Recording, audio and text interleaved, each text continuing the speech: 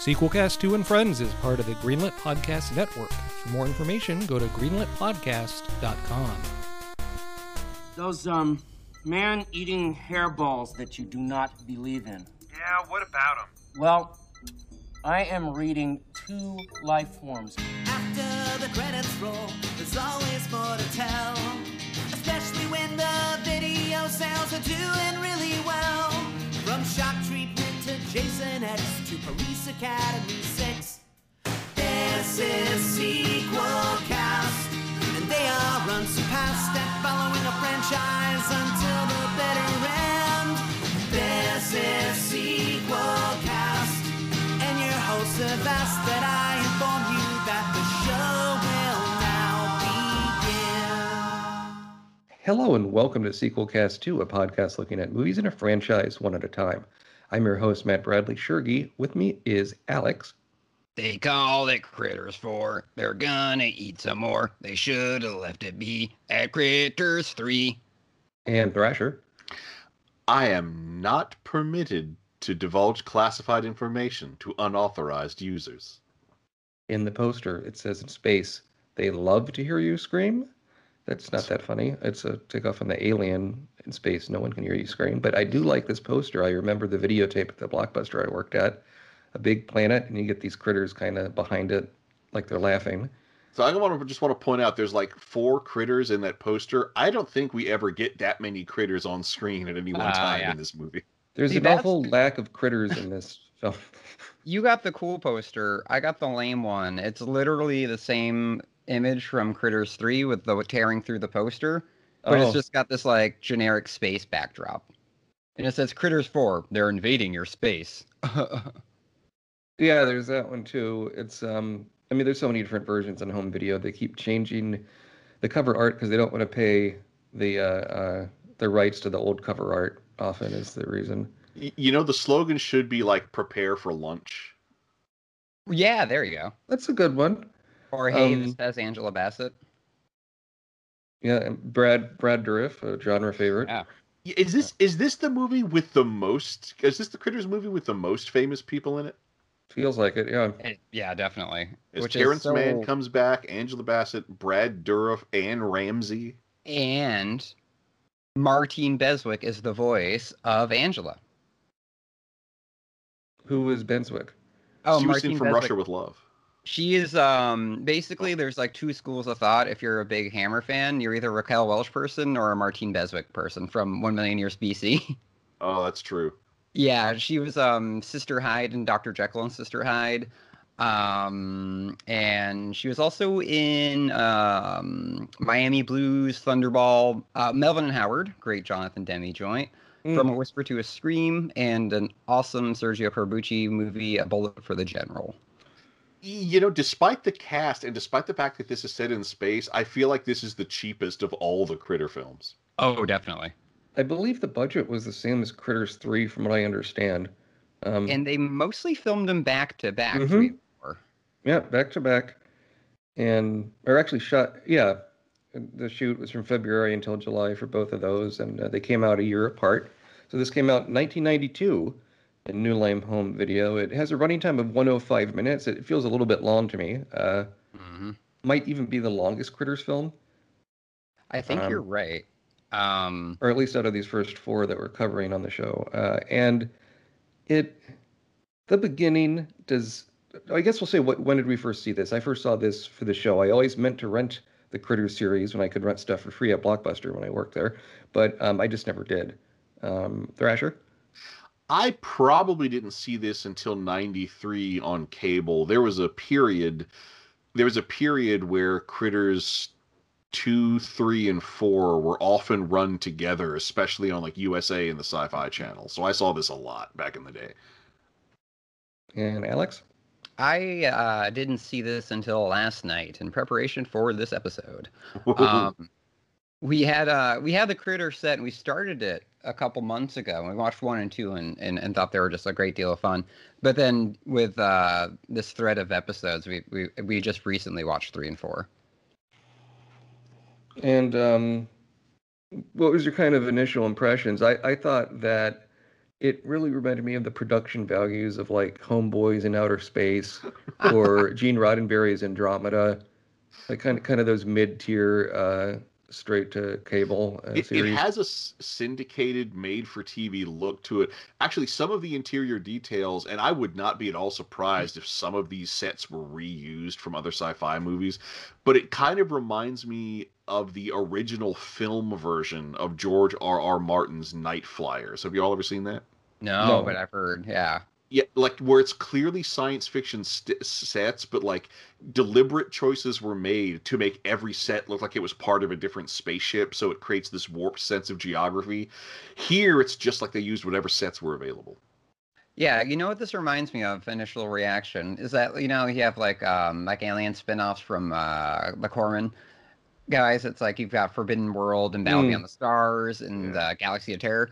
Critters 4 feels like the spin-off of Galaxy of Terror. You know what I mean? It's like there's, you know, Alien, Galaxy of Terror, Forbidden World, and then Critters 4 is like the offshoot of the offshoots. Yeah, and Forbidden World is actually pretty fun, but yeah, this movie wants to be Aliens so bad. Oh, it definitely does. It feels like the script is going in one direction, the director took it in another direction, and there was no room for critters in either. Yeah, they forgot to put the critters in this Critters movie. Well, I mean, with that, I think, you know, kind of the money seemed to go towards the sets or maybe the actors, because as we said, it's better known names. I think it has to be the actors, because I want to talk about how cheap this is. First, we see a lot of special effects shots reused from previous movies. So like the bounty hunter ship that shows up at the end, it's the same model from earlier, and I'm pretty sure at least a few of the rare scenes of it flying through space are reused shots. The shots of Earth from orbit, that's a reused composite shot from Critters 1, but they just change what's composited into it. In this case, that compositing in that shot's really sloppy. Like, yeah, it is. The ship looks really bright, and, you know, there's no sense of lighting. I mean, it is space, so to speak, but... Well, it looks like from a video game of the era. Like, that looks like the cargo pod you would pick up and win Commander Privateer. Yeah, and like Angela... Oh, sorry. Well, there's two other like big ways that they save money. So one, the space station this takes place in, that is a reused space station. That space station was originally built, and it was actually built out of a watch display from a mall. It is the space station from the late 1970s philosophical sci-fi movie Android. They just straight up reused the model. There's a lot of overlap from Android, and some of the cast and crew and creative team actually had to deal with Klaus Kinski via Android. And of course, you know, that's always such a pleasurable experience dealing with Klaus Kinski in any situation. Yep. And one last thing, very early on, we do get two new critter puppets, the baby critters, which are actually pretty fun and nicely articulated. But one of them very early gets the hair off the top of its head blasted off with the laser. I think that is exclusively so they could reuse the bald critter puppet from Critters 2. Oh, without a doubt. Without a doubt. It's interesting. So I guess I'm going to be comparing this a lot to the Corman Alien knockoffs, which movies that I love, by the way. But it's funny though, like Angela Bassett and Brad Dourif especially, they weren't exactly like new kids on the block. Like both of them have had a pretty sustained film career. I mean, Brad Dourif came out of the gate with Cuckoo's Nest and, you know, those John Huston joints, Dune, Mississippi Burning, Child's Play, obviously. And Angela Bassett had already cut her teeth with John Sayles with like City of Hope and stuff like that. So they weren't like new kids on the block. So that had to cost something to get them in there. Well, this strikes me as the thing that they filmed after they filmed their big breakout role, but before their agent was capitalizing on that big breakout role. Like Kirsten Dunst in The Crow 3? Yeah. I have to say, you know, this actor I'm not terribly familiar with, but as Captain Rick Buttram, or Buttram, if you want to pronounce it that way. That must have been that sounds like a joke, doesn't it? Yeah. Played by Anders Hove. I mean, he has a very interesting kind of scummy look, and he did some of the Subspecies films, and was even in an episode of the second season of the Danish Kingdom series. Oh, Kingdom, sorry. I was thinking of Tales from the Crypt. And, you know, they're working on a third season of Kingdom, Alex. No way, really. Yeah. So. With the Lars von Trier joint? Yep. Yes. So. I'm so excited. You just made my... And for those that don't know, Kingdom was the inspiration for Stephen King's short-lived Kingdom Hospital. And what a weird adaptation, but that's a whole other story. Antibus. Yeah, Anders Hove. Yes, a lot of absolutely. Sans. And speaking of jokey names, Brad Dourif's character is Al, last name Burt. I know. It even says that in the credits, like, and Brad Dourif as Albert Burt. The thing is, though, names like that do often happen in the wild. It's rare, but it happens. Rare, yeah. It happens, you remember. You've got like a Jack first last name son, you know. I was in first grade. There was a friend of mine was Michelle Mitchell. Not bad. I did data entry for several years with primarily medical files, and so you'd see literally 10,000 different names a month. And the funniest one was Peanut Butter was the kid's first name because they loved peanut butter so much. Wow. Another one had Strawberry, which was equally unusual. But if I may say, Anders Hove as Captain Rick Buttram, the captain of the Tesla, and this was made back before people were just masturbating all over Tesla's name and putting it everywhere. So at the time, that was a deep cut. But his behavior is so inexplicable. If you told me he was not working from a script, he was just making the character up as he went along, I would believe you. And that's what makes it interesting to me, though. It's he's kind of the only person taking it seriously. I think a lot of the other performances are kind of jokey, and there's some jokes in the script, but they kind of fall flat, especially the stuff with the kid I can't stand. Oh, he sucks. Ethan is just really poor. He has the 90s mop top thing, but... Well, yeah. I feel like they think they need a kid to bond with Charlie because that's happened in all the other movies. Right. Yeah. But, like, he's too old for that because he's like his late teens. He's old enough to be an apprentice technician on a starship, so he's not really a kid anymore, and that doesn't really work. And also, if they're doing this kind of like gritty alien-esque blue collar space, crime thing, there's absolutely no reason why there should be a kid on board unless it's like a Newt thing from Aliens or something like that, where you have like a rescue or something, Well, I kind of dig the idea that he's an apprentice, and that kind of does explain his youth. He's somebody who's out of high school, is not going to college, is probably learning on the job because you get free travel effectively. Yeah, exactly. Later, but these space assholes are such big assholes. I cannot believe they can function as a crew. How they didn't all kill each other before this point, I do not know, because they all seem to hate each other. Yeah, and they all seem pretty like shady. I mean, you've got it's funny because you had Leo in Critters 3, and then you have Leo from Twin Peaks. Eric DeRay, am I pronouncing that right? I believe so. Yeah, he with the with the ponytail. He's okay. Frankly, what I've seen him in, he's by far the best as Leo in Twin Peaks. He also has a role in the pilot for Sequest, which is really distracting. Oh, I can only imagine. And the oddly directed by Monty Hellman, Silent Night, Deadly Night 3. Oh, I didn't know he was in that. Okay. Such a strange film, but that's another conversation. Let's start at the beginning. As we recall last week in Critters 3, it has a really poorly done teaser. In the beginning of this one, I didn't have time to double check. Is it the same footage or is it new footage? It looks like it.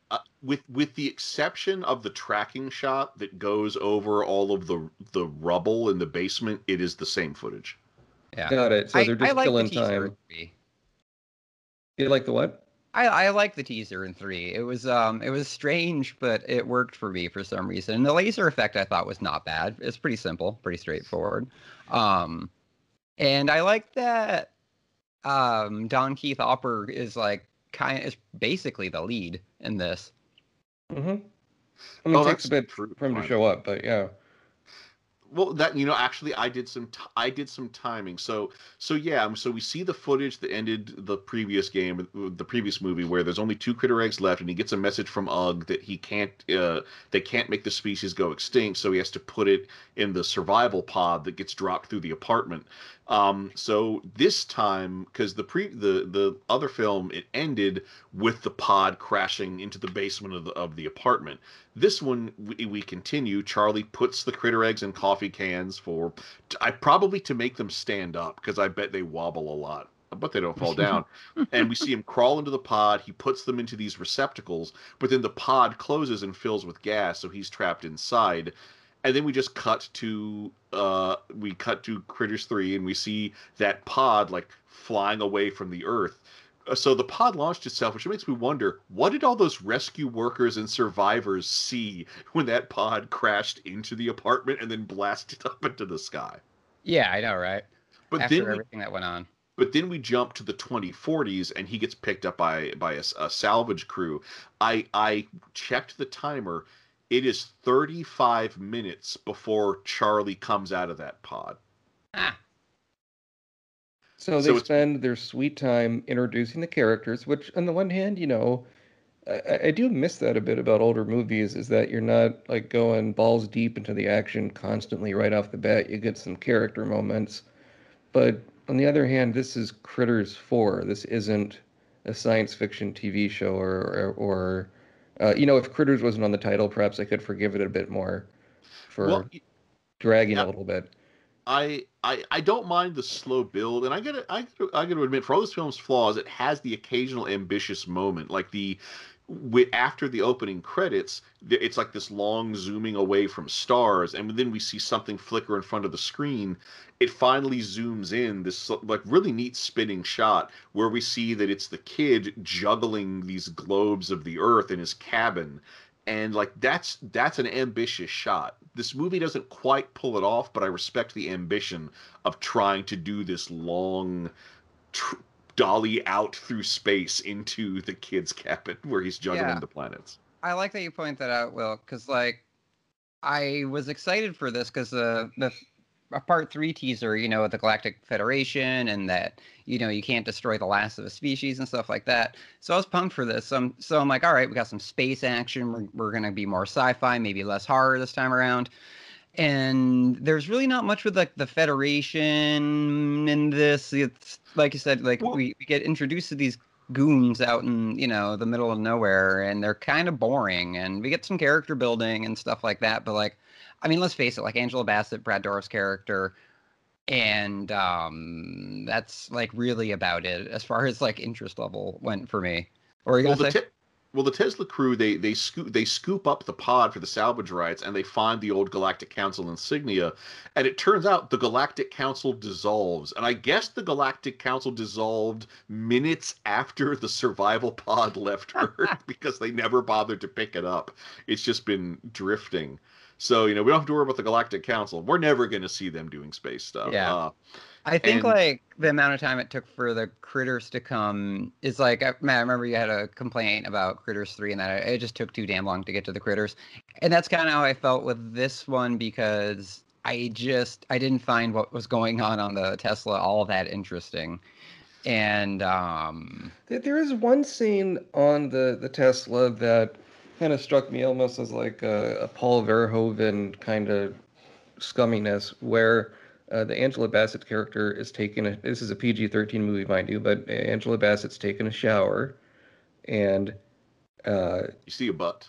You see a silhouette, which is a classic PG-13 kind of nudity workaround of either her or her body double, and the creepy ass Captain Buttram goes in fully clothed, oddly enough, to try and seduce her, and she kind of tricks him and then punches him in the mouth. And I thought that was kind of a neat scene, although having the boy in there being like, "What you doing?" and the captain's like, "This is man stuff." I know. Is kind of weird. Also, you have the whole rest of the crew seemingly like going in there laughing at the captain getting punched in the face. So clearly he's tried this before, if not with her, with someone else. And like everyone could still see her naked body, at least through the silhouette, or maybe even perhaps into the shower. Like maybe it's a more enlightened time and people don't care as much about that sort of stuff, about privacy. But it just struck me as kind of an interesting sequence. I don't think it. It was weird because their reaction is what makes it weird, because it's like, oh, It's a sitcom. oh, Captain up to his old tricks. I'm like, I think he was trying to like rape her. Yes. Like that's not like a prank or anything. Well, like, you know? once Yeah, again, Jesus Christ. how the hell do they function like as a crew? Right? Yeah, I know. I think thinking of the performances, Brad Dourif, I like to make him kind of nerdy in here. Yeah, he is so routinely good, and everything he's in, I am like a card-carrying Brad Dourif fan. I'm always excited when he pops up in something. I guess Angela Bassett too, and also it's like when she kicks his ass, it's like, and that's what you get for fucking with Angela Bassett, you know, like she's just a badass right out the gate, and it's she's still carrying that torch now, which is hats off to you, Ms. Bassett. But you know, they reach out to, since there's no Galactic Council, they reach out to like a T-Corps, which I guess is the mega corporation that runs the galaxy now. And T-Corps like, oh, we've been trying to find this pod for years. Go to this. Our nearest outpost is a decommissioned station. We'll send a retrieval crew. We will pay you triple the regular rate. Cash. We trust your discretion. And so everybody's happy. They're going to be a payday. They go to the decommissioned station, which has two features. One, it's decommissioned because its reactor is slowly melting down, and like in a month the whole place will be flooded with deadly radiation. In the end, it will just explode for very little reason. But like the AI that's running the place is kind of broken down. They have they have a moment that I will say is kind of genius, where they're trying to get information from the station's AI, and it's like, no, I cannot follow the orders of authorized users. So they order it to not do the thing they want it to do, and since it can't obey an order from an unauthorized user, it then has to do that thing. Yeah, they're kind of doing like a HAL variation. It's like a parody HAL thing. It's kind of funny. I did appreciate that. And there's an awesome like glitch graphic that plays on the screen every time they order it to do the opposite of what they want it to do, which I really appreciated. There's some fun old-timey computer graphics in this. But you know, after the whole shower scene, the captain has a rant and takes a laser rifle and starts using it to cut into the pod. That wakes up Charlie. Turns out the critters have hatched. Oh, this is also after the captain. The kid finds the captain. The captain beats the shit out of him and hangs him from a hook. So I guess he's going to go full Cenobite later. The captain then is attacked by two baby critters. And I love those baby critter puppets. But again, it's one of those things where they must have... There's something they clearly wanted to do but did not have the budget or skill to do it. Where one of the critters is eating his arm. The other critter jumps into his throat. And we even see a shot of the critter trying to crawl down its throat. Clearly, they wanted to do a chest burster scene. Clearly, they wanted the critter to climb all the way down into his belly and then burst out. But they don't. Instead, we just see the little feet wiggling out of him. Like the captain dies, and from that point forward, we get an old-fashioned critter hunt. Although they do end up discovering that this base, they were conducting biological experiments to create a weaponized organism. And the one they were working with was these spiders called cephaloids. Hilarious name.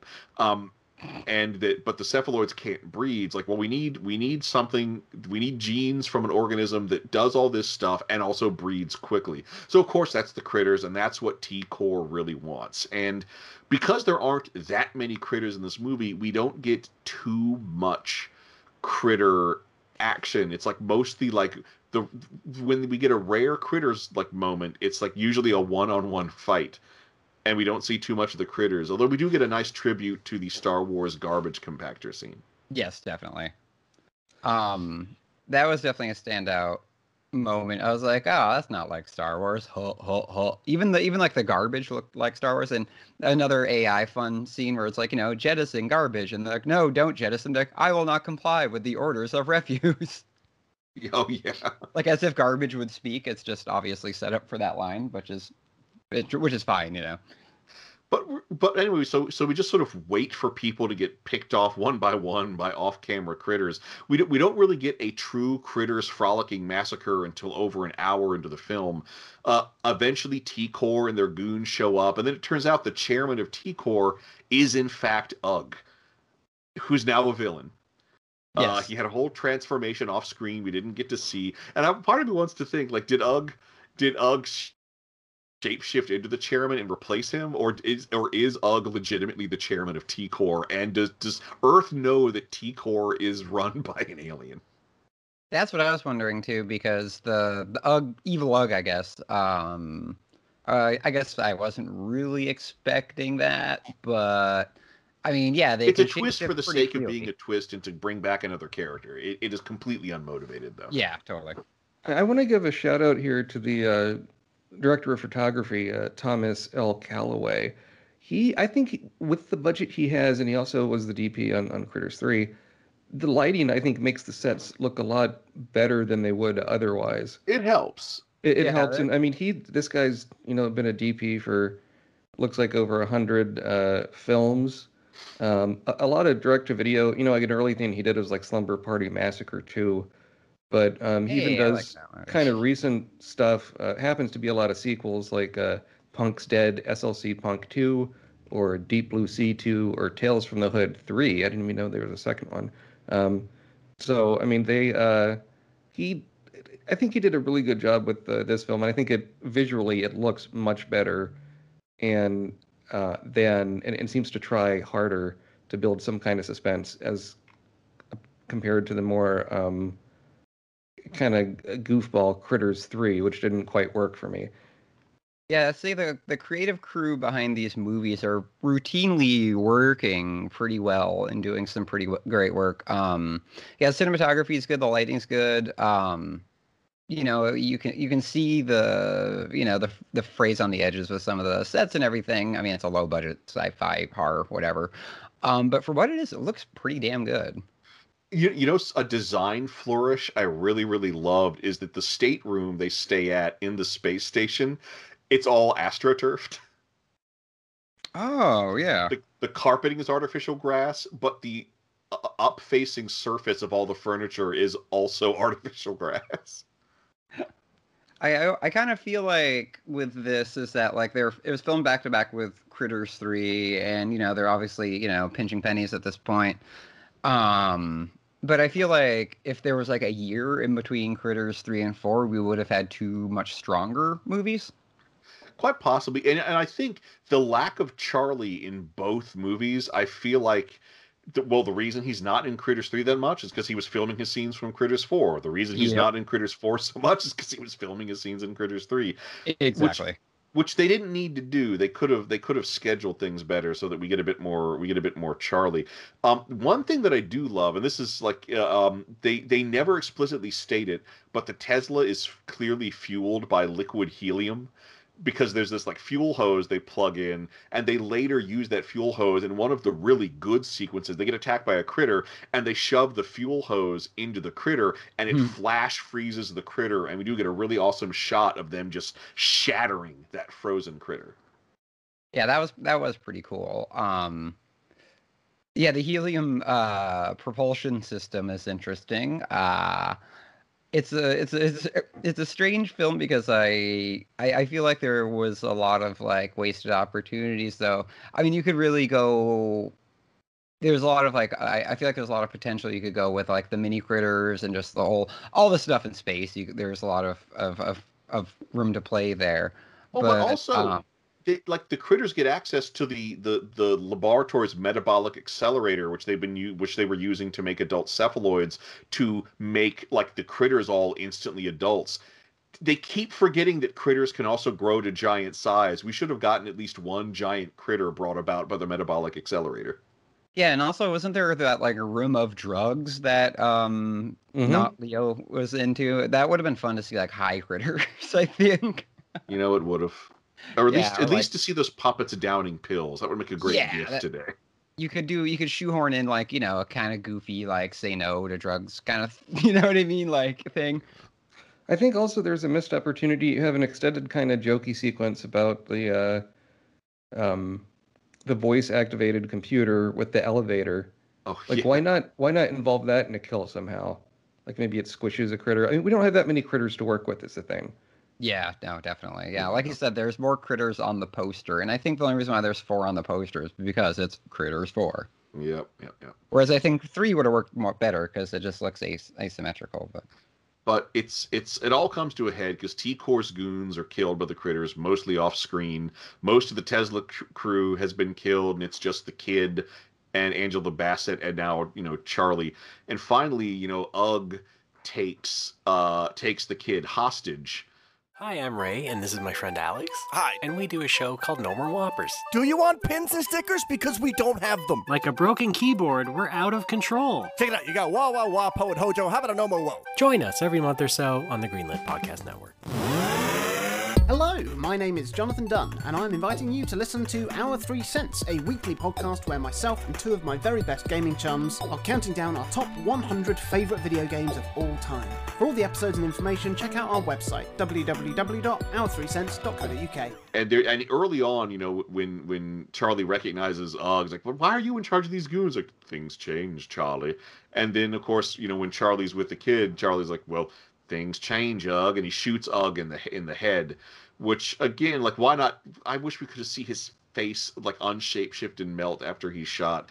And like, I think we're supposed to care that Ugg betrays Charlie and Charlie kills Ugg, but it's such an out of nowhere set of character turns that it falls kind of flat, and it also means you can't do anything cool with Ugg later. Should there have been a sequel to this? Yeah. But in the end, because Charlie with the antique Smith & Wesson, they were carrying on the Tesla when he shot the critters trying to escape on the Tesla. He destroyed the flight controls, so they escape on the T-Corps shuttle. And once again, everybody's treating Charlie like he's incompetent. He's been flying alien shuttles for years. Right. They're like, don't touch anything, Charlie. So after they launch and the space station explodes, Angela Bassett and the kid just kind of leave Charlie alone on the bridge. And Charlie sits in the captain's chair, and he actually gets this nice moment where he pulls out a set of sunglasses we haven't seen all movie, puts it on, and then says in this very serious voice, Captain Charlie McFadden. Like, that moment of him just kind of playing around, I loved so much. Yeah. And then he presses a cheap-looking red button, and we get a reused special effects shot that's sped up to make it look like the ship is banking out of control. Yeah. And then we just get this twangy guitar music over the credits. That's it. Yeah, it was so the Charlie Ugg showdown. I like the Charlie character because throughout, like, he had his arc in the first and second movies where he's not on the sauce anymore and he's more of a badass, but he's still kind of like a bumbling man-child. You know what I mean? Well, he's still a goofer. He's still a total goof, but like he has these like random moments of like heroism, and I think it totally works, like in this one and the last one. But yeah, the showdown with Ugg, I was like, hey, that's interesting bit of business, little showdown between like I guess like a surrogate father, Skywalker, Vader, dealy. But I also thought it was kind of funny is that like, so you can just shoot the critters with a pistol. So it makes his like intergalactic space gun from the past 3 movies not kind of invalidating a little bit, but yeah, it was a funny bit of business. But the showdown with Ugg was like, I felt like that was supposed to be like a big thump, and it was more of like a little push.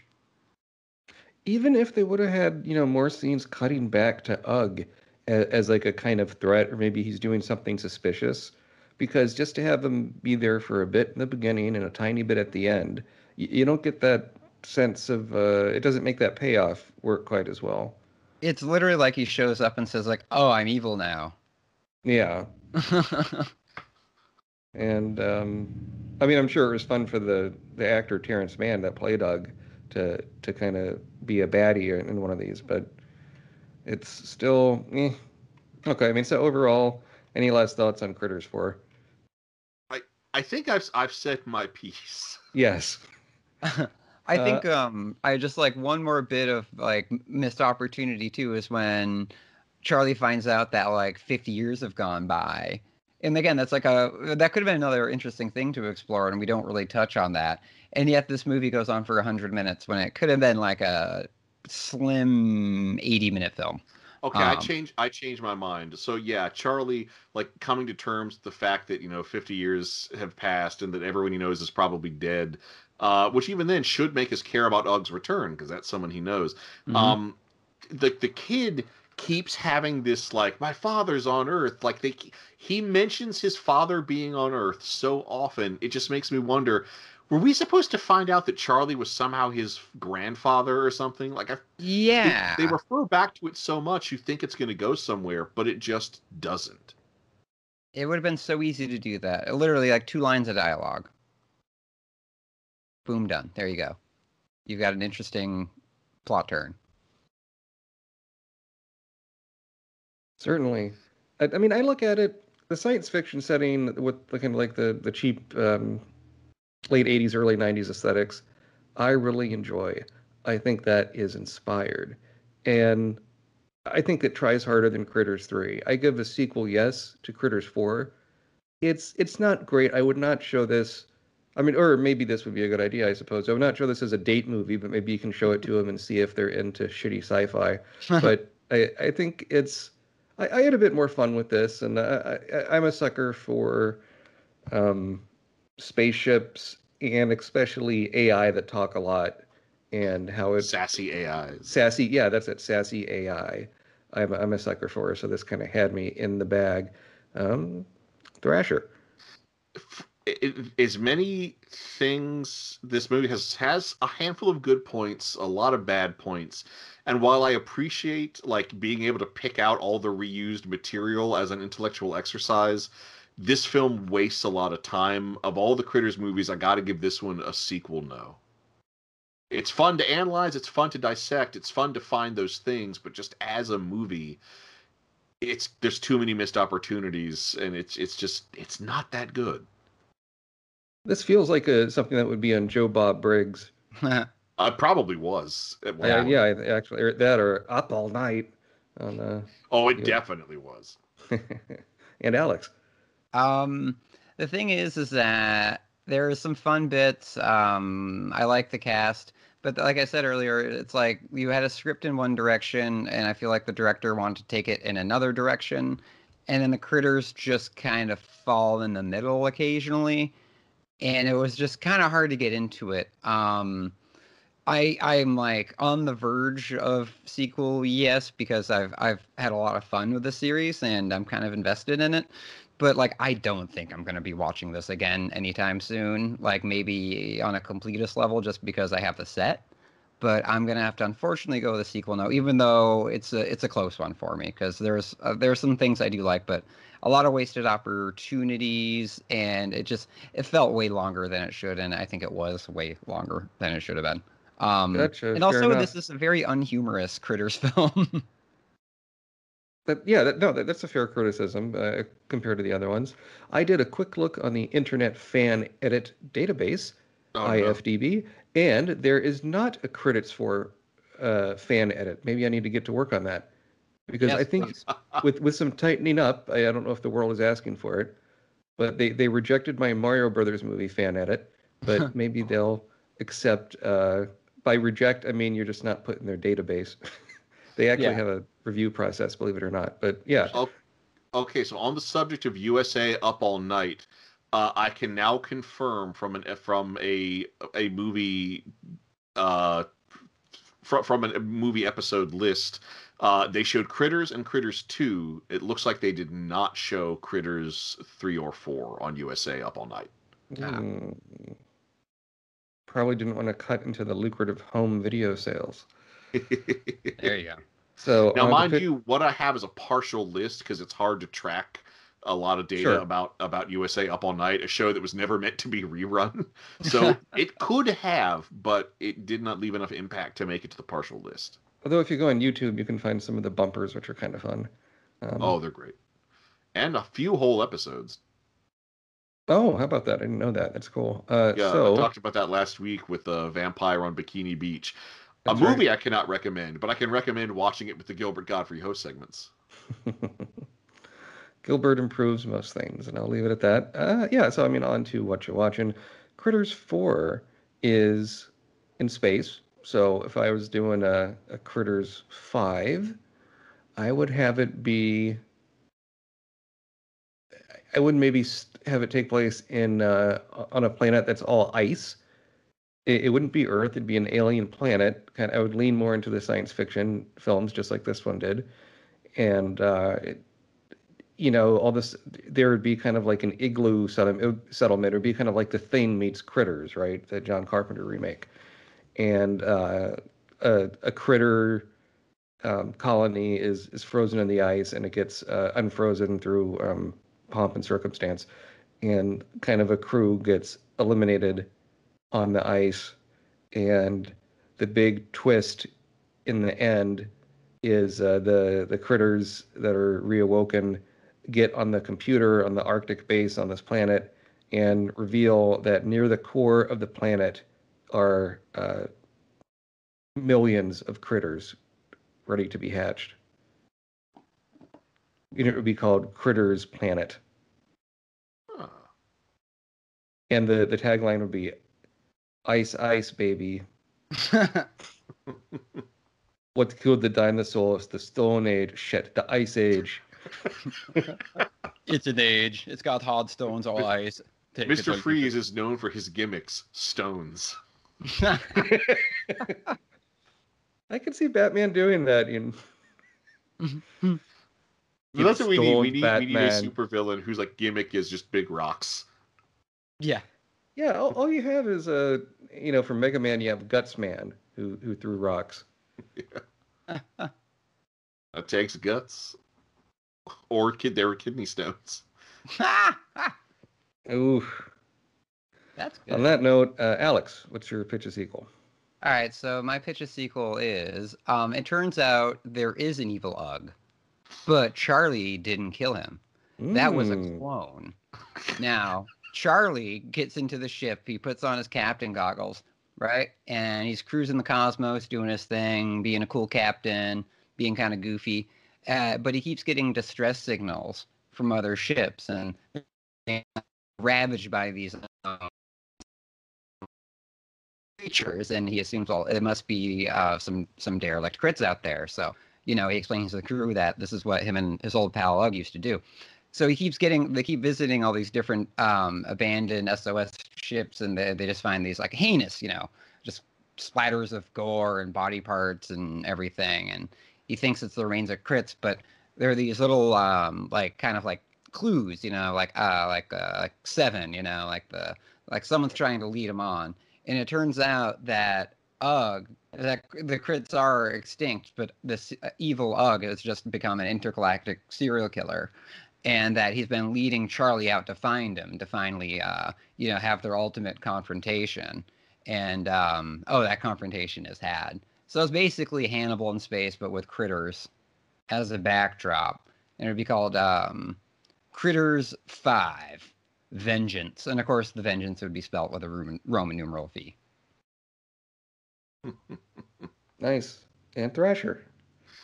All right, so my Critter sequel, I love Charlie being this would-be badass Captain Charlie McFadden. So what's going to happen is he and Angela Bassett and the kid, they do fly the shuttle to Civilization, and the Civilization specifically they travel to, turns out it is a planet settled by people who left Grover's Bend. And so, but on this settlement, this outer space colony, he is essentially remembered as a folk hero. He is remembered by the people as the biggest badass who ever lived, and they have a statue to him at the town square. And so, and he's when he shows up, you're the Charlie McFadden. They worship him, they throw him feasts. It's really exciting. And the whole time he decides to keep acting like a badass because they can't accept that he's a bumbling hick. So the whole time he's always looking stoic, wearing the glasses, and talking like this. Yes, I'm Captain Charlie McFadden. Doing kind of a Shatner thing. And it's all fun and games until you learn the town's horrible secret. You see, these settlers from Grover's Bend, they still had the occasional critters problem after Charlie left Earth, because he wasn't there to protect them. And that's, in fact, why the moment spaceships became available, they left Grover's Bend to found Neo Grover's Bend on this other planet. Well, when they left, they intentionally brought one critter's egg with them, because they basically have their own version of Whacking Day, because they used to have to do these huge critter culls after Charlie left. Mm-hmm. So there's a Charlie McFadden holiday, but as part of that holiday, They let the critter eggs hatch, and then the whole town slaughters it. They all just surround it and beat it to death. But after it lays another egg, so they have one for next year. And this has just been going on for generations, and it's taken on like all sorts of weird connotations. And now they're going to have the real Charlie McFadden actually participate, and they're really excited. But of course, this time, possibly due to Charlie's bungling, one of the that critter escapes and starts to breed, and the whole town now has to deal with a real critter infestation, just like in the legends. So Charlie has to whip the town into shape, form them into an army, and hunt down the last of the critters. And there will be some commentary on like animal abuse, because I think that is just cruel to just beat a critter to death every generation, despite all the damage they can do. So, it ends with him finally, again, for the 5th time, wiping out the last of the Krites. Now, Will, this sounds like it could almost be a Western. Oh, no, it will very much be a straight-up Western. That'll be the type of space colony it is. The Western type. They'll have horses. It'll be generally low-tech. He'll use some old firearms. He'll probably become the sheriff at the end. Nice. Is there a scene, to continue in the Western theme, where all the critters kind of fuse together to form a horse made out of critters? with a little critter and a cowboy hat riding on top. I like that. Of course, yes. And that'll be with a shotgun or something on it, yeah. And it'll be Critters 5 Homecoming. And then the tagline, get ready for a home-cooked meal. Nice. Good. Oh, and then you could have the cowboy critter have a shotgun made out of critters that shoots critters. It shoots a bunch of their darts, which they forgot they could do in Critters 4. That's a good point. Yeah, they have the porcupine dart stuff. All right. Woo. So, on to what you're watching. I guess I'll start with that. I was flipping through, felt like been kind of in a Stephen King mood lately, and so I watched the first episode of a miniseries Stephen King has been trying to get made for some time, Lisey's Story. It's on the Apple TV Plus, whatever it's called, their premium service. And it's like the book. It's adapted by Stephen King, which he doesn't do all the time as much as he did in the 90s for the miniseries stuff. And it's, I think one of the casting is not that great. I mean, so what it's about is, and either of you read the book? No. Okay. I have not. It's one of his by more recent, I guess, I mean in the past 10 years. But he went and did. What am I trying to say? Oh, right. So the story is about one of the main characters is an author, big surprise, who gets murdered by a fan at a kind of book signing event, and his wife is kind of picking up the pieces, and she gets contacted by her dead husband, and her dead husband used to go to an alternate dimension, and so she has to kind of pick up these clues in this alternate dimension that has monsters and all these crazy things in it. And he also had the ability to spew water from his mouth into someone else's mouth to heal them. It's pretty strange for Stephen King. It's part of like a elegiac romance, and has science fiction elements and kind of fantasy elements. It's kind of a hodgepodge of some of his themes. The pacing's kind of slow so far, but as the main author, they have Clive Owen, who I think is just a bit bland. Like his accent's okay, but it's someone where I look at him and I'm like, I don't believe this guy's a writer. Julianne Moore is the lead as the widow, and Lisey, and she's actually pretty good. She's really given a lot to do. But I'll keep watching it just because I like Stephen King. I haven't read the book either. But it's I do wonder why Stephen King is routinely saying this is one of the best things he's ever written. I like the Clive Owen and Julianne Moore connection because they have really good chemistry a la Children of Men. Oh, right. I forgot about that. Yeah, it's I think it's kind of a slow build. I'll see what I think of it. I don't think Evander will want to watch more of it, but maybe I'm wrong on that. Thrasher, what have you been watching? So I, again, going back into space, I went back and watched 1989's Arena, which was kind of a staple of a lot of cable stations for a while. It is essentially Rocky as a sci-fi movie with a bunch of bonkers aliens, and the whole, like, the titular arena. So there's this space station, and what it's known for is that they have these fights between alien boxers, and they broadcast them all over the galaxy. And no human has been a champion or even competed in in decades. And so this muscly short order cook who beats up some goons, he gets seen doing that and ends up kind of becoming a prize fighter in the arena, and eventually works his way up to fighting Horn, the champ, who's like this big cybernetic demon alien. And there's a whole plot involving like the mob trying to rig the game, and it has a and it's a lot loaded with practical effects. The monster designs are bonkers and great. So I got to talk about the cast, because the cast is amazing. So Claudia Christian, who played Commander Ivanova on Babylon 5. She plays Quinn. She becomes the humans' manager. She runs a fighting ring. She runs one of the fighting rings. Armin Shimmerman, who played Quark on Deep Space Nine, he plays Weasel, this like rat alien who is the enforcer for the who's like an enforcer for the big mob alien. Most of the aliens, and specifically Horn, are voiced by Frank Welker doing his various monster voices. And I suspect a lot of his lines were improvised, because there's a couple of scenes where he seems to just be making up words to fit into the costume's random mouth flaps. But the real standout character, or real standout actor, is Hamilton Camp. Hamilton Camp plays Shorty, a four-armed alien, and their four-arm special effect is pretty good, even though it's clearly somebody standing behind him, thrusting an extra set of arms through his robes. But Hamilton Camp did a lot of voice acting in the 80s and 90s. He was on a pup named Scooby-Doo. He was on the Smurfs. He was the original voice of Gizmo Duck on DuckTales.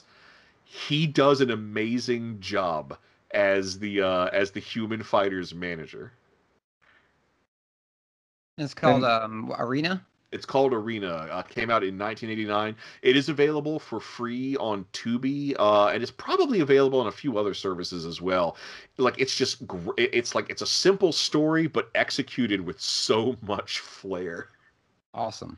I love all the weird stuff that's popping up on Tubi and IMDb TV, and the Pluto is the other one. A lot of interesting stuff. Got some cool shit.